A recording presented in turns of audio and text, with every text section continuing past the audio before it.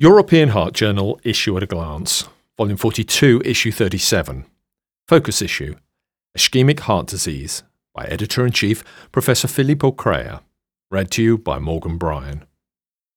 The challenge of risk stratification in suspected angina, in myocardial infarction without risk factors, and in frail patients.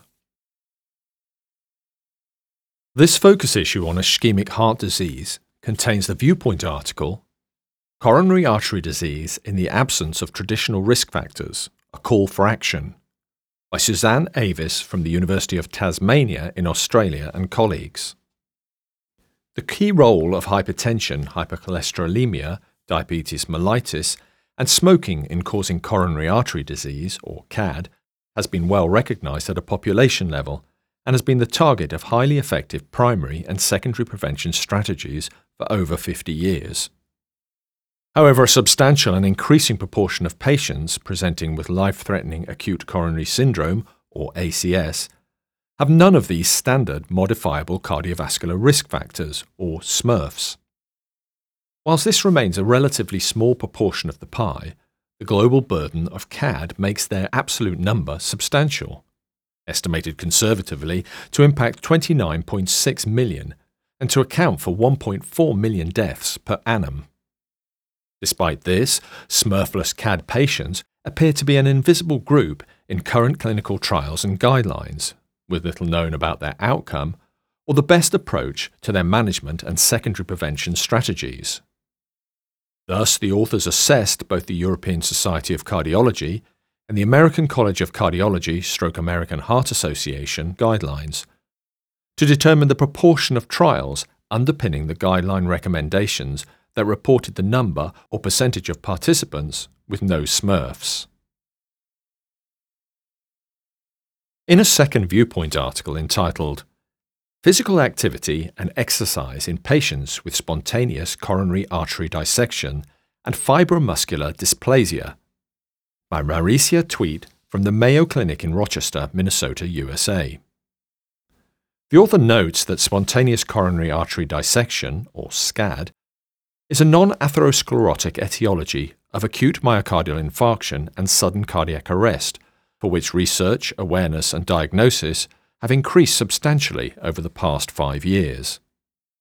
Coexistent in 45 to 86% of SCAD patients, fibromuscular dysplasia, or FMD, is a non-atherosclerotic and non-inflammatory disease of the medium and small caliber arteries that is associated with arterial aneurysms, dissections, and stenoses. SCAD recurs in about 10 to 29% of SCAD patients. Arterial dissections are reported in up to 28% of FMD patients, and cervical FMD is associated with recurrent spontaneous cervical artery dissections.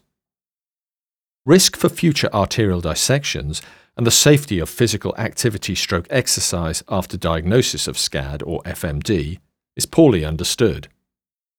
As current recommendations are based on clinical gestalt and often an abundance of caution, there is a need for future attention to this topic of research, and clearly distinguishing between physical activities and structured exercise will help to refine recommendations. Further mechanistic research is needed regarding safe cardiorespiratory fitness and strength training thresholds in this patient population. While increased cardiopulmonary fitness is anticipated to be associated with better outcomes, this is not known for SCAD/FMD due to the concerns of recurrent arterial dissection or rupture at high exercise intensity levels. As exercise strategies within cardiac rehabilitation continue to be refined, randomized control trials of restricted and non-restricted/facilitated exercise, assessing for differences in outcomes such as vascular events, mental health status, and physiological fitness, would greatly inform clinical practice. Patients with non-left main coronary bifurcation lesions are usually best treated with a stepwise provisional approach. However, patients with true left main stem bifurcation lesions have been shown in one dedicated randomized study to benefit from systematic dual stent implantation.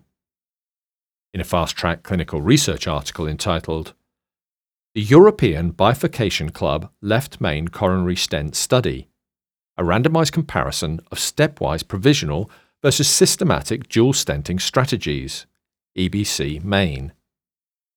David Hildig Smith from the Brighton and Sussex University Hospital in the United Kingdom and colleagues looked into this issue further. A total of 467 patients with true left main stem bifurcation lesions requiring intervention were recruited to the EBC Main study in 11 European countries. Patients were randomly allocated to a stepwise layered provisional strategy or a systematic dual stent approach. The primary endpoint, a composite of death, myocardial infarction, and target lesion revascularization at 12 months, occurred in 14.7% of the stepwise provisional group versus 17.7% of the systematic dual stent group. Hazard ratio 0.8, 95% confidence interval 0.5 to 1.3, p equaling 0.34. Secondary endpoints were death, 3% versus 4.2%, p equaling 0.48, myocardial infarction, 10% versus 10.1%, p equaling 0.91, target lesion revascularization, 6.1% versus 9.3%, p equaling 0.16, and stent thrombosis, 1.7% versus 1.3%, p equaling 0.90 respectively. Procedure time, X-ray dose, and consumables favoured the stepwise provisional approach. Symptomatic improvement was excellent and equal in each group. Hildig Smith et al. Conclude that among patients with true bifurcation left main stem stenosis requiring intervention, fewer major adverse cardiac events occur with a stepwise layered provisional approach than with planned dual stenting, although the difference was not statistically significant. The stepwise provisional strategy should remain the default for distal left main stem bifurcation intervention. The manuscript is accompanied by an editorial by Farouk Jaffer and colleagues from the Massachusetts General Hospital in Boston, Massachusetts, USA. The authors congratulate the EBC Main investigators for bringing forth this new study that will undoubtedly increase interest in provisional stenting for left main distal true bifurcation disease. Yet the story is unlikely to be complete. In trying to harmonize an approach based on these pivotal left main studies, they propose a strategy based on integration of currently accepted best practices, including careful assessment of the complexity of the side branch, image and physiology-based guidance, and plaque preparation. Jaffer et al. Anticipate long-term outcomes from ongoing trials will help us understand if we can truly simplify stenting of the left main bifurcation. Fractional flow reserve obtained by computed tomography coronary angiography, or FFR-CTCA, determines both the presence of coronary artery disease and vessel-specific ischemia. In a clinical research article entitled Fractional Flow Reserve Derived from Computed Tomography Coronary Angiography in the Assessment and Management of Stable Chest Pain, the Forecast Randomized Trial, Nick Curzon from the University of Southampton in the United Kingdom and colleagues tested whether an evaluation strategy based on FFR-CTCA would improve economic and clinical outcomes compared with standard care. Overall, 1,400 patients with stable chest pain in 11 centres were randomized to initial testing with FFR-CTCA, the experimental group, or standard clinical care pathways, the standard group. The primary endpoint was total cardiac cost at 9 months. Secondary endpoints were angina status, quality of life, major adverse cardiac and cerebrovascular events, and use of invasive coronary angiography. Mean total cardiac costs were higher by £114, or plus 8%, in the experimental group, though the difference was not significant. Major adverse cardiac and cerebrovascular events did not differ significantly, 10.2% in the experimental group versus 10.6% in the standard group. And angina and quality of life improved to a similar degree over follow-up in both randomized groups. invasive angiography was reduced significantly in the experimental group, 19% versus 25%, p equaling 0.01. The authors conclude that a strategy of FFR-CT in patients with stable angina does not differ significantly from standard clinical care pathways in cost or clinical outcomes, but does reduce the use of invasive coronary angiography. This manuscript is accompanied by an editorial by Charalambos Antoniades and Henry West from the University of Oxford in the United Kingdom. The authors conclude that computed tomography coronary angiography, or CTCA, simultaneous extraction of information, is not achievable by any other non-invasive test. This includes information about plaque composition and plaque/arterial inflammation, which can facilitate relocation of resources and treatment to the vulnerable plaque and to the vulnerable patient. CTCA has great potential to render redundant other widely used tests for ischemia and significantly reduce the number of unnecessary invasive diagnostic procedures. The complete health, economic, and socio-economic consequences of CTCA can only be evaluated when CTCA is used as a one-stop shop to provide information about ischemia, the vulnerable plaque, but most importantly, the vulnerable patient. Physical frailty is a commonly encountered geriatric syndrome among older patients without CAD. The impact of frailty on the incidence of long-term cardiovascular outcomes is not known. In a clinical research article entitled Frailty and Cardiovascular Outcomes in the National Health and Aging Trends Study, Abdullah Damlouji and colleagues from the Johns Hopkins School of Medicine in Baltimore, Maryland, USA, aim to evaluate the long-term association of frailty measured by the Fried frailty phenotype with all-cause mortality and major adverse cardiovascular events, or MACE, among 3,259 older adults without a history of CAD at baseline. They use the National Health and Aging Trends Study, a prospective cohort study linked to a Medicare sample. Frailty was measured during the baseline visit using the Fried physical frailty phenotype. Compared to those without frailty, subjects with frailty were older, mean age 82 versus 75 years, p being less than 0.001, more likely to be female, 68% versus 55%, p being less than 0.001, and belonging to an ethnic minority. The prevalence of hypertension, falls, disability, anxiety/depression, and multimorbidity was much higher in the frail and the pre-frail than the non-frail participants. In a Cox time-to-event multivariable model and during 6 years follow-up, the incidences of death and of each individual cardiovascular outcome were all significantly higher in the frail than the non-frail patients, including major MACE, hazard ratio or HR 1.77, 95%, death HR 2.7, acute myocardial infarction HR 1.95, stroke HR 1.71, peripheral vascular disease HR 1.80, and CAD HR 1.35. The authors conclude that in patients without CAD, frailty is a risk factor for the development of MACE. Efforts to identify frailty in patients without CAD and interventions to limit or reverse frailty status are needed, and if successful, may limit subsequent adverse cardiovascular events. The contribution is accompanied by an editorial by Ariella Orkaby from the Harvard Medical School in Boston, Massachusetts, USA. The author concludes that the work by Damlouji and colleagues represents an important step forward to individualizing care for older adults that does not simply extrapolate from younger populations. Prevention of cardiovascular disease is often considered in two broad categories: non-modifiable, age, sex, race, and genetics, and modifiable, smoking, hypertension, diabetes, cholesterol, diet, and weight. Chronological age is the single dominant non-modifiable risk factor that makes it challenging to practice precise medicine in older adults.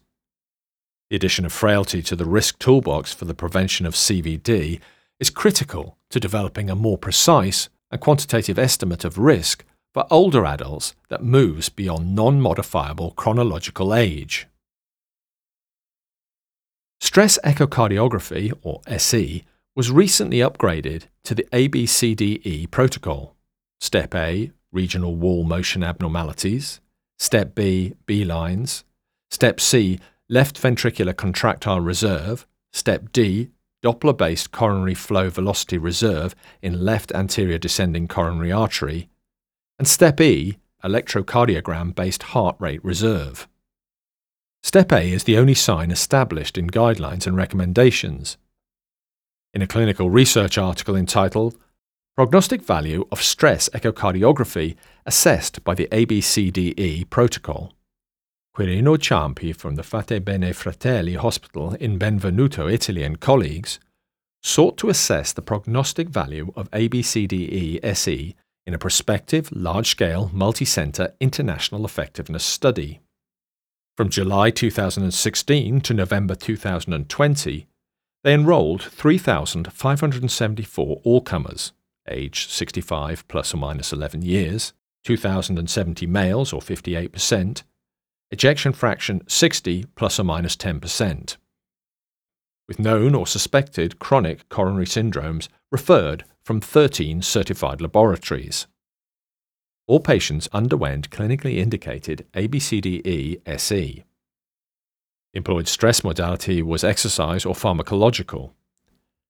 SE response ranged from 0, all steps normal, to score 5, all steps abnormal. All-cause death was the only endpoint. During a median follow-up of 21 months, 73 deaths occurred. Annual mortality rate significantly increased from 0.4% person-year for score 0 up to 2.7% person-years for score 5. The authors conclude that ABCDE SE allows for an effective prediction of survival in patients with chronic coronary syndromes. The manuscript is accompanied by an editorial by Roxy Senior and Rajdeep Khattar from the Royal Brompton and Harefield NHS Trust in London, United Kingdom.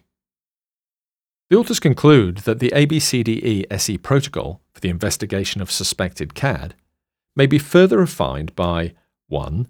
Optimizing the detection of ischemia by incorporating information on myocardial perfusion during Step A, and 2. Adding a step for the assessment of atherosclerosis by carotid ultrasound to target the preventative treatment of non-obstructive atherosclerotic plaque.